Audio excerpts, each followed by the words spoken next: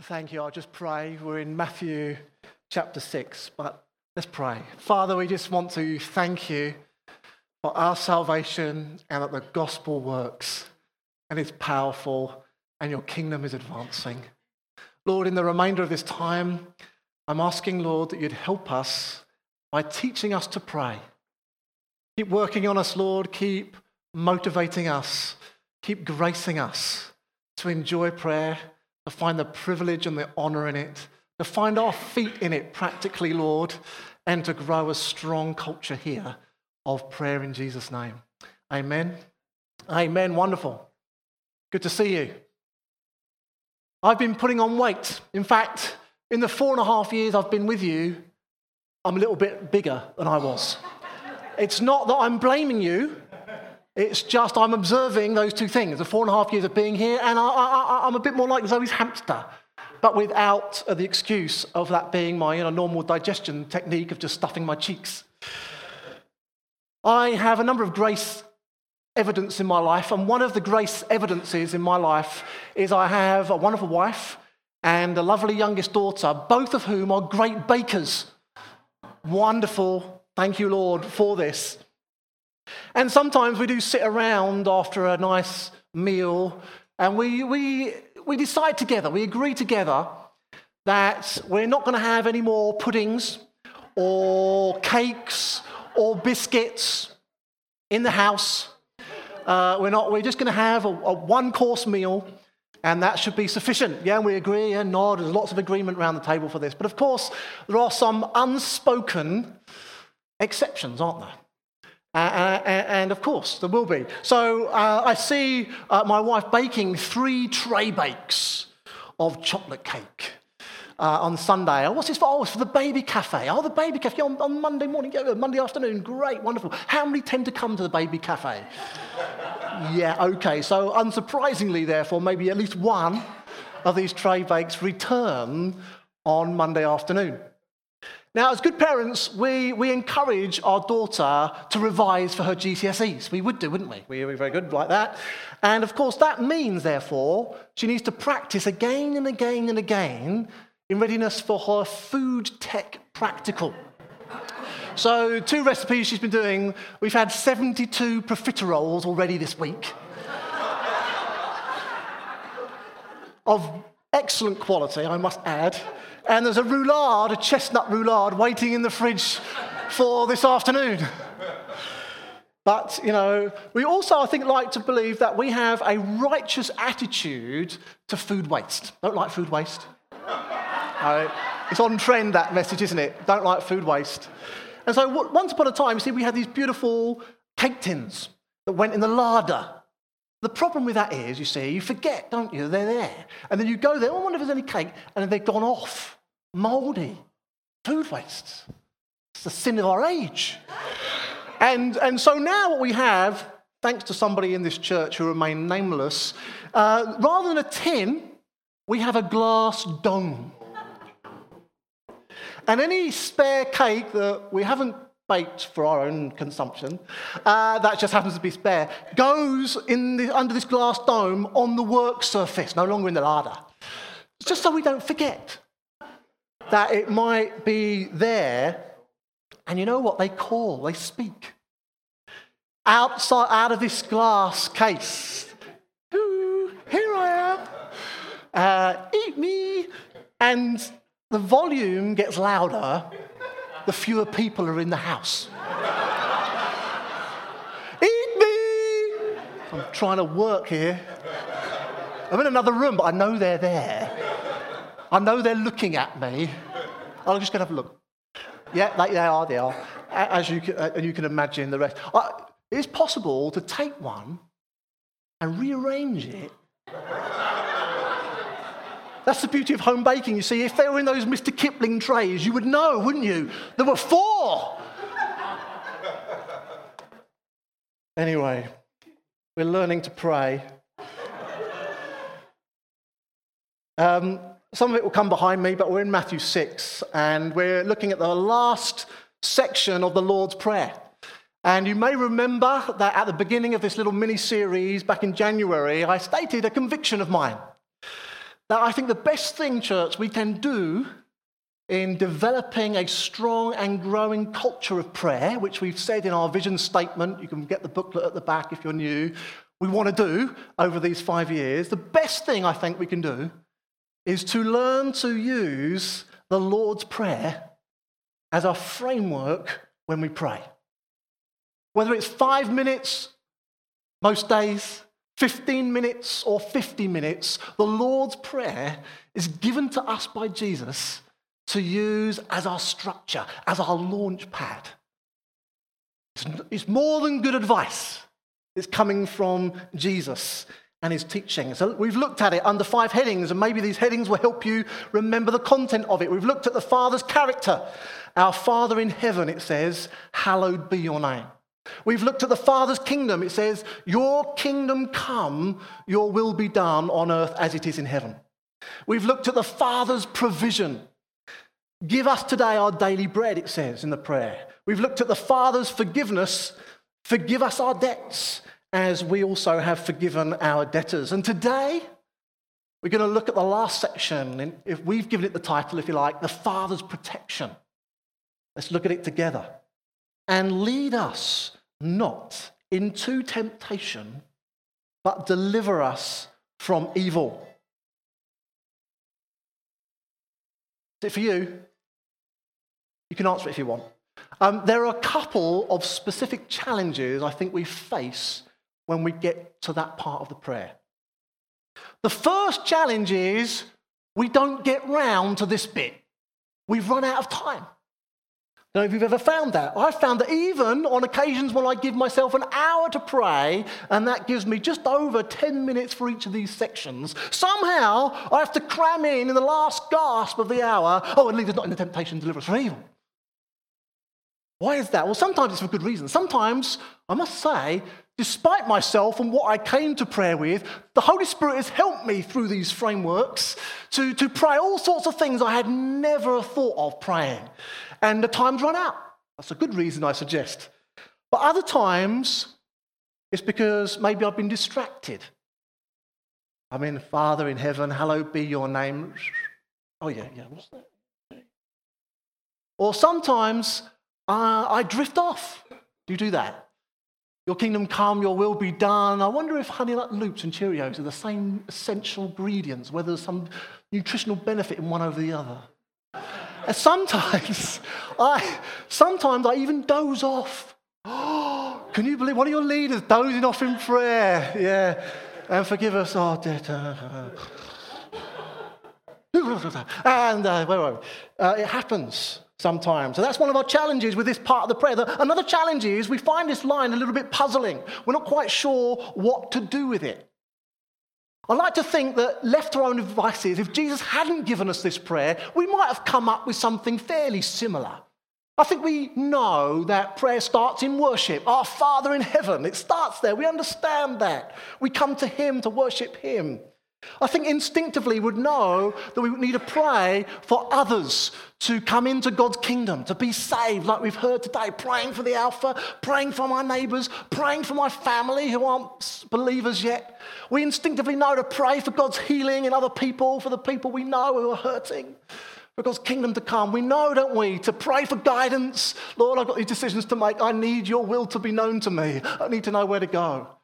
I think we'd find it very easy to think of provision. Yes, Lord, I need your help here. I thank you for what you've provided for me, but Lord, it's not stretching. We're struggling here. I need a bit more. Lord, help us to be good stewards of what you've given us. We'd understand that. I think even with a bit of maturity, we'd understand that a place of prayer is a moment to confess our sin.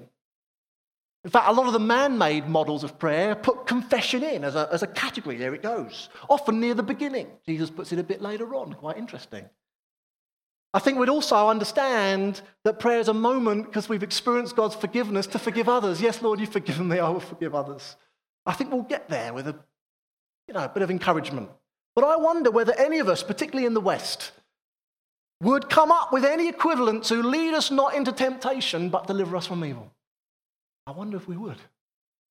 Thank you, Jesus. I want to talk about a couple of dangers that there are. One kind of danger is just simple risk. Now, some of us like a bit of adrenaline, some of us like an adventure, and risk is an attraction. And so that is why a couple of weeks ago, early one morning, 8:30, the snow was all around us, a bit of chill in the air. I trudged off on my own, over the footbridge of the M25 behind us here, up the slopes of the North Downs. And I looked down while sitting on a bit of plastic. This what felt like 50% slope. It might be a bit less than that, but not much, is it, when you're coming down it straight. And I saw the brambles and the barbed wire at the bottom. And I said, go! And I went, and my hat went over my eyes. Oh no! I peeled the hat off my eyes. And then I saw the brambles coming very close, and so I had to abandon ship because I'd put all my limbs out of this thing, and it wasn't slowing down. It wasn't kind of going to a gracious halt. It wasn't sliding around like those kind of guys in the Olympics did, whoo, at the end. It was just hurtling towards. So I bailed out in my best coat and my best jeans and my best shoes, and lived to tell the tale. The plastic went into the bushes, and I said, let's do it again. And so I did do it twice. But there's another type of danger in this world that we shouldn't toy with. We shouldn't harbour. The danger is evil. You know, being a Christian is great, but we need to realise that as soon as we put our faith in Jesus, until the day we die, we are in a war. We are in a war. And if you're in Christ, you're on the front line of that spiritual battle. That's how the Bible teaches us to view our life. It's not a war in the traditional sense. It's not a war against people, but against evil. And it's about the war with the evil spirits behind that evil, and it's a war with the evil one who is behind the evil spirits. In some versions of this prayer, it translates it as deliver us from the evil one. From the evil one. Because there is a created being pulling the strings of evil in this world. And we need to realize that. We also need to realize that the evil one hates us. The evil one hates you. He loathes you. Think, really? I'm the nicest person. And since Jesus has done some things in my life, I'm nicer. I'm not an offensive person. Who could have? I've never. No, he hates you. Partly because you remind him of Jesus. There's Jesus in you and all over you. Partly it's because you were once his, and now because Jesus has bought you by his blood and you've received Jesus, your Savior, Jesus has taken you. And the devil has lost you. He is infuriated by that. It might feel unjust, it might feel irrational to you, but it doesn't change the facts. I've been reading an interesting history book. I'm finding actually the older I get, the more interested I am in history, as well as the larger I get, but that's another story. I've told you that one. And I've read this book, and it's been gripping, on the Holocaust, a new history by Lawrence Rees, giving a whole overview of that period of history in the World War II. Absolutely fascinating, but also horrifying. And one thing that I hadn't quite fully understood until reading it was that the Nazis were pretty much defeated. It was, just a matter of time. Yet, in that moment, they intensified the mass murder of Jewish people. They hotted that one up. You would have thought they might have tried to defend their borders a bit more, but no, they increased that determination when they knew they were defeated but yet to be destroyed. And you try and understand why this book kind of looks a little bit at that, but in essence it's because there's someone powerful and influential behind it all who absolutely hates them. It's like that for us. Even though Satan was defeated by Jesus at the cross. Hallelujah. We've been celebrating it today. Even though the devil's influence is limited, hallelujah. Even though The devil's day of destruction has been set. Hallelujah. He is lashing out indiscriminately to harm God's people and to neutralize them, to render them ineffective, to take them out of the game, to distract them from God's mission. And he will do everything he can while he can to do that. Have you been to London Zoo? No, I always go to London Zoo. Well, I don't know if the zoos are fashionable anymore, but never mind. I went to London Zoo once, and I turned this corner, and suddenly, a metre away, was this lion standing up, staring right at me. Whew, I didn't even know I was near the lion's enclosure. And I don't want to repeat that millisecond before I realised that the zoo probably employs some very good window cleaners. There was a split second where I had no appreciation that there was any barrier between us. If you want a window cleaner, I know where to go, where to ask for one. You see, Satan is described in the Bible as a prowling lion, looking for someone to devour. Not a pussycat. And really my point here as we just enter into this phrase of prayer is we need the Father's protection. We need his rescue. We need his deliverance. Just before Jesus was crucified, we found him in a garden with some friends. That's lovely, sounds lovely, doesn't it? But actually, for Jesus, this was a moment of great spiritual attack. He said, I'm overwhelmed. I'm overwhelmed with sorrow. I'm at the point of death, he admitted. And what did he do? We discover something there, very insightful. He prayed. He prayed. He took some of his closest friends with him and wanted them to pray too, but they kept falling asleep.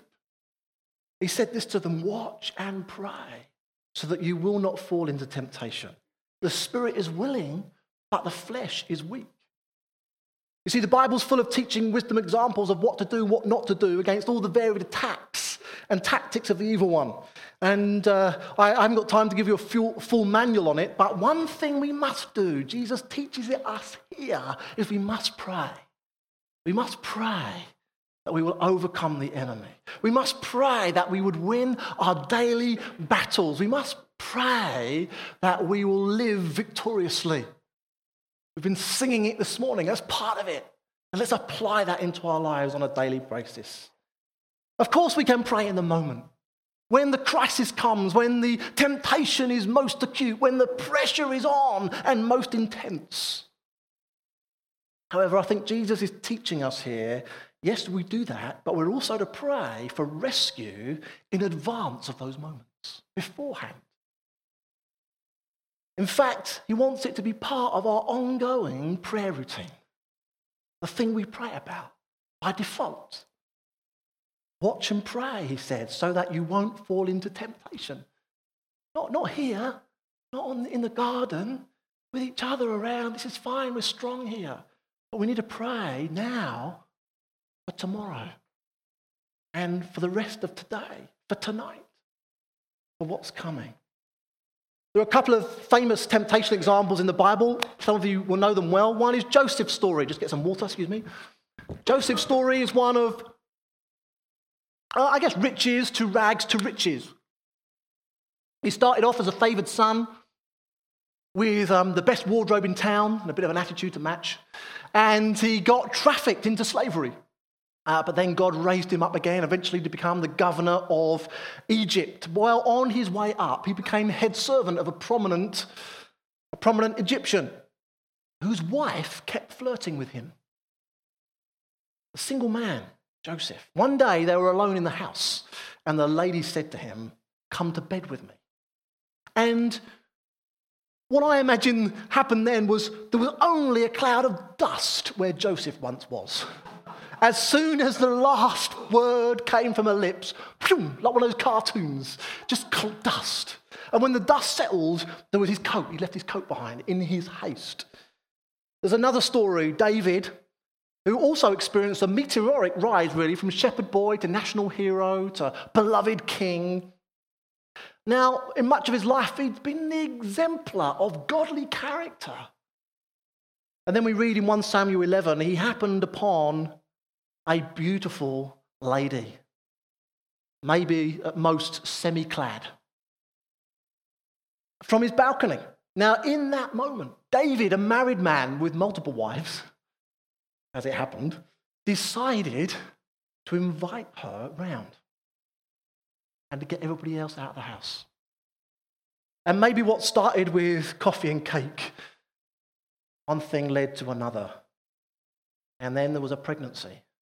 And then there was the death of her husband, both under suspicious circumstances. And I wonder sometimes, like you might do, why those situations worked out so differently. One reason, I believe, was to do with their prayer life. I think Joseph was spiritually alert, and he'd spotted the potential temptations. And I imagine he had prayed about it before it intensified. David, we know at the beginning of that chapter, he was in a different place now. He'd lost his guard. He'd become spiritually fat and lazy and unprepared prayerfully. He wasn't walking in the things of God in these moments.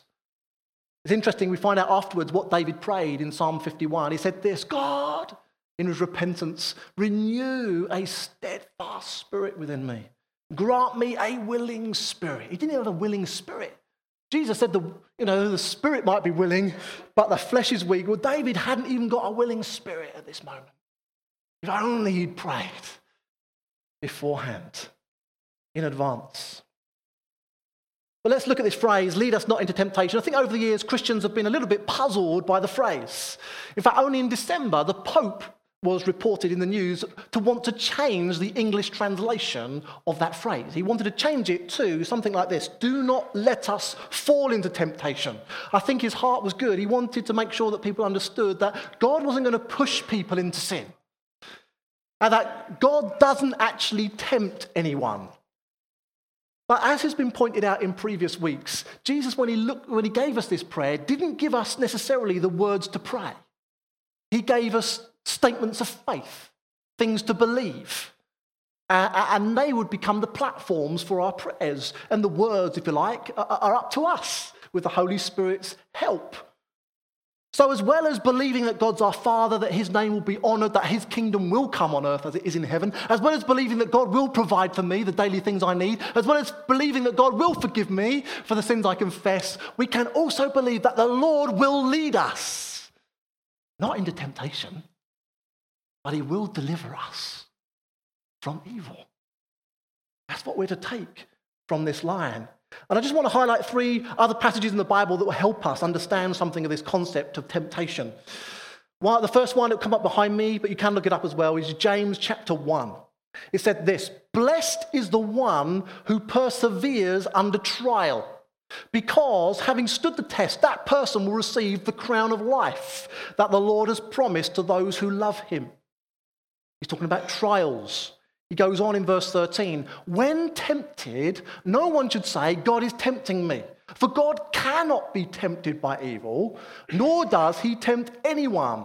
But each person is tempted when they're dragged away by their own evil desire and enticed. I find those things very helpful. It gives me an understanding now of temptation. But firstly, it reminds me God does not, indeed cannot tempt us with evil. That's not in him. But it also illustrates something of this phrase, this word temptation, as it's translated in our English. Because actually the word is a little bit fatter, a bit broader than we may first appreciate. James, in verse 12 there, is using the same word that's translated trial in verse 12 as the word that's translated in English as temptation in verse 13. So it's a bigger concept. The trial, which, looking at this verse, is somewhat positive in that it might cause us a positive outcome. Blessed is the one who perseveres, having stood the test, receiving a crown of life. There's reward for those who go through the test and the trial well. is the same concept, lead us not into those things, as the temptation he's talking about in verse 13, which may have a more negative connotation. Another verse that really helps me understand this concept is in Matthew chapter 4. Again, it will be behind me. Hopefully I'm not getting in the way of everything. This is a moment, Jesus has been baptized in water. He's about 30 years old. He's going to start in a minute, or in 40 days, his ministry. He's going to do the teaching stuff. He's going to do the miracles. He's going to do the healing thing. And just before that, in between those moments, it says this. Then Jesus was led by the Spirit into the wilderness to be tempted by the devil.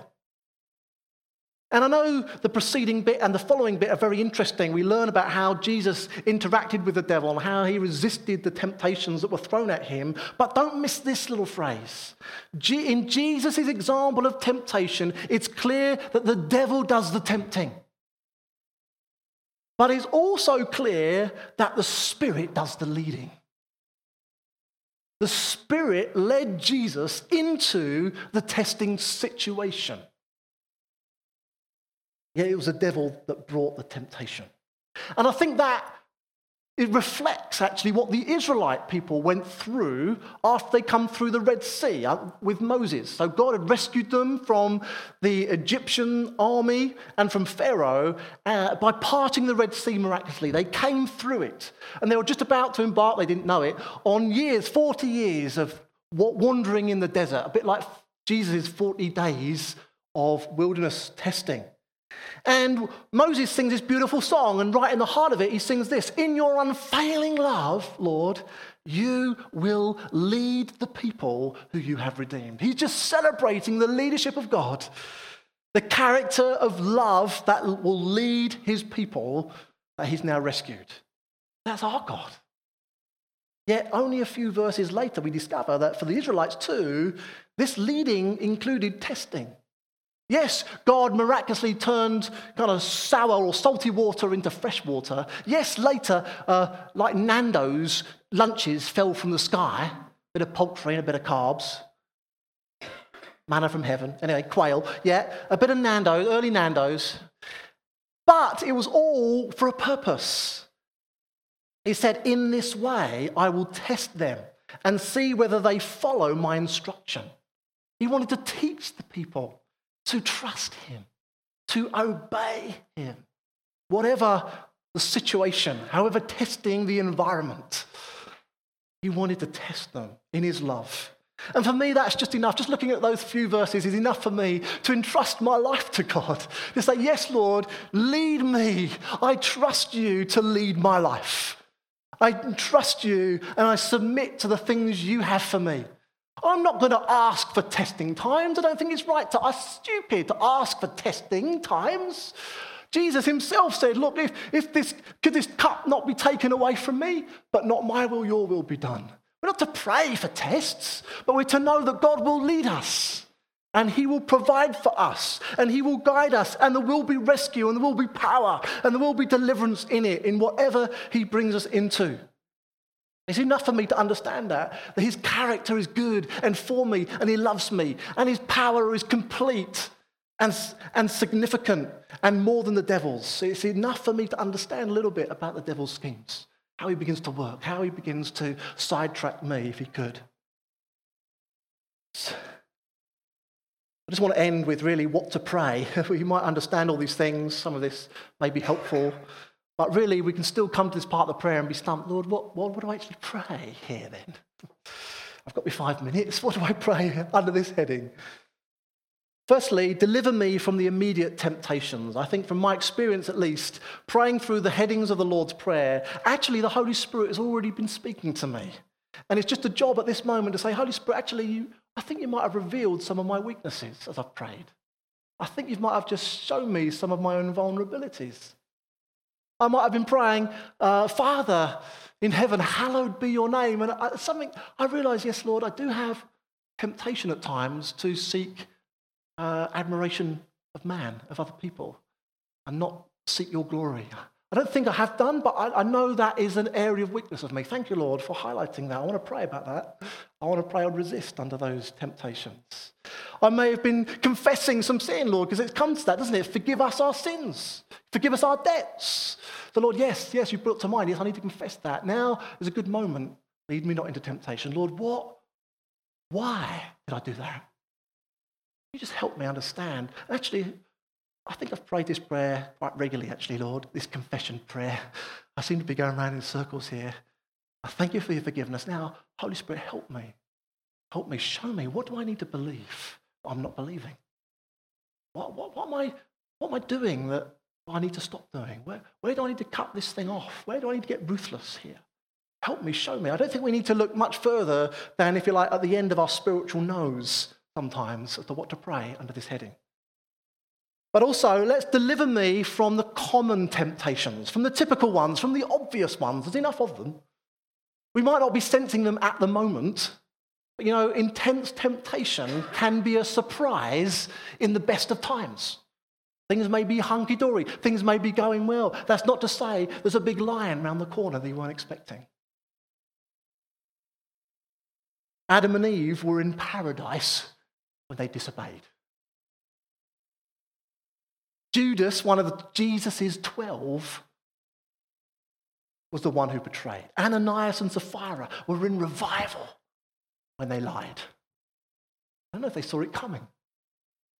Life is a bit like crossing the M25 blindfolded. Don't try it. It's even more risky than, coming down on the snow. It's like that. We're blindfolded. Imagine there in the hard shoulder. There we are. We know from experience, because we've been one of them sometimes, that cars and lorries hurtle across this road at some velocity. And we can't see. I think instinctively we'd do a number of things. We would go very carefully. Or you might just run and go for it, I don't know. But we would be very careful. We'd be straining all our senses, or our remaining senses, particularly what we hear. Is a car coming? Can I sense it? Can I smell it? I don't know. But you'll be sensing as much as you can danger. But still you won't know. Some of these modern cars, they're very silent. These electric cars, you don't know with any warning that they're coming. And I guess that if anybody turned up and came alongside you and offered to help you across the road, you would grab it. You would take that help. You would be poised to rely upon it. I think that's the attitude we should take to spiritual dangers. The Freedom in Christ course, which we run very regularly at the church here, I'd recommend to every Christian. It really helps us in this area. But it does talk about 3 types of spiritual attack. Attack that comes through the world, the subtle ways in which it tries to encourage us into worldly standards rather than Jesus' standards. Attacks can come through the flesh, those internal desires and appetites of ours that will try and drag us away into things unhelpful.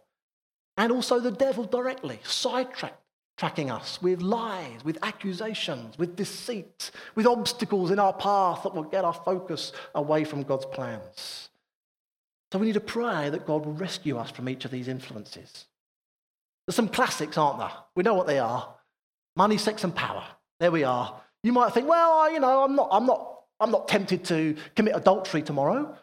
But what about the other areas? Where is the pinch point potentially for you? Is it pornography? So readily available? Is it in other things? Is it in lust? Is it in inappropriate relationships? Well, money, I haven't got enough money to be kind of, greedy. It's not about how much money you've got. It's about the temptations to be miserly, ungenerous, temptations to be less than cheerful. Our generosity is a temptation to kind of hoard and rely on our own devices. It can attack us in all sorts of ways. It might not just be the big ones. It might be something else. Power. I haven't got any power. I've got no influence. I'm not a particular leader person. I've got no response. No, but still, the moments where we can influence others, manipulate others, there's temptations there. Let's pray about them in advance, that God will rescue us. Some of the common ones for me, and they'll be different for each of us, some of the common sort of arenas of my battles are feeling overwhelmed, feeling disappointed, feeling frustrated. In fact, I could probably put those as labels over a number of the last years, one each for one of the years. They themselves aren't a temptation. That's the emotion. That's something of the trial that God has led me into. But there's temptations in those arenas. If I'm overwhelmed, I'm tempted to be anxious. I was a very anxious young teenager, very anxious. So I know there's vulnerability there. I need to pray about it in advance. I can get disappointed. Yes, it's an emotion. I want to express that rightly, but it can also be a temptation in there to give up. I need to resist that temptation. Frustration, okay, Jesus was frustrated at times, but the temptation for me is to blame others, defend myself. It wasn't me, it was my fault. So we need to be wary of our areas of common battle. And thirdly, we need to pray for others, that God will deliver them also. We noted from this prayer of Jesus's that every line is plural. Lead us, deliver us. And it's same with this area as well. We must pray for one another. Paul, in many of his letters, wrote about others praying for God to deliver them, his team and him. He said to the Corinthians, God has delivered us from such a deadly peril, and he will deliver us again. On him we have set our hope that he will continue to deliver us as you help us by your prayers. He was dependent on the prayers of others for God's deliverance. He said to the Philippian church, for I know that through your prayers and God's provision of the Spirit of Jesus Christ, what has happened to me will turn out for my deliverance. Two essential ingredients, the prayer of others and the provision of the Spirit will deliver us. As for other matters, brothers and sisters, he says to the Thessalonians, pray for us that the message of the Lord may spread rapidly and be honoured just as it was with you, and pray that we may be delivered from wicked and evil people, for not everyone has faith. He's dependent on the prayer of others, so should we be. Let's be the contributors to that. Let's gather and pray when we have a church initiative like we have Tuesday week. When we've got a week of prayer coming up in April. Let's gather together to pray for one another, to pray for others that God will deliver us. So there we are. We're at war, church. There's an enemy out there who hates us. But God is our Father. And his is the kingdom. And his is the power. And his is the glory. Amen? Amen. He can and he will deliver us from evil. So let's be watchful. Let's be prayerful. Let's submit to his leadership. That's Jesus. Let's resist the devil's temptation. Let's pass through these trials. Let's see these obstacles removed in Jesus' name. Hallelujah. Amen. Amen. Praise you. Praise God.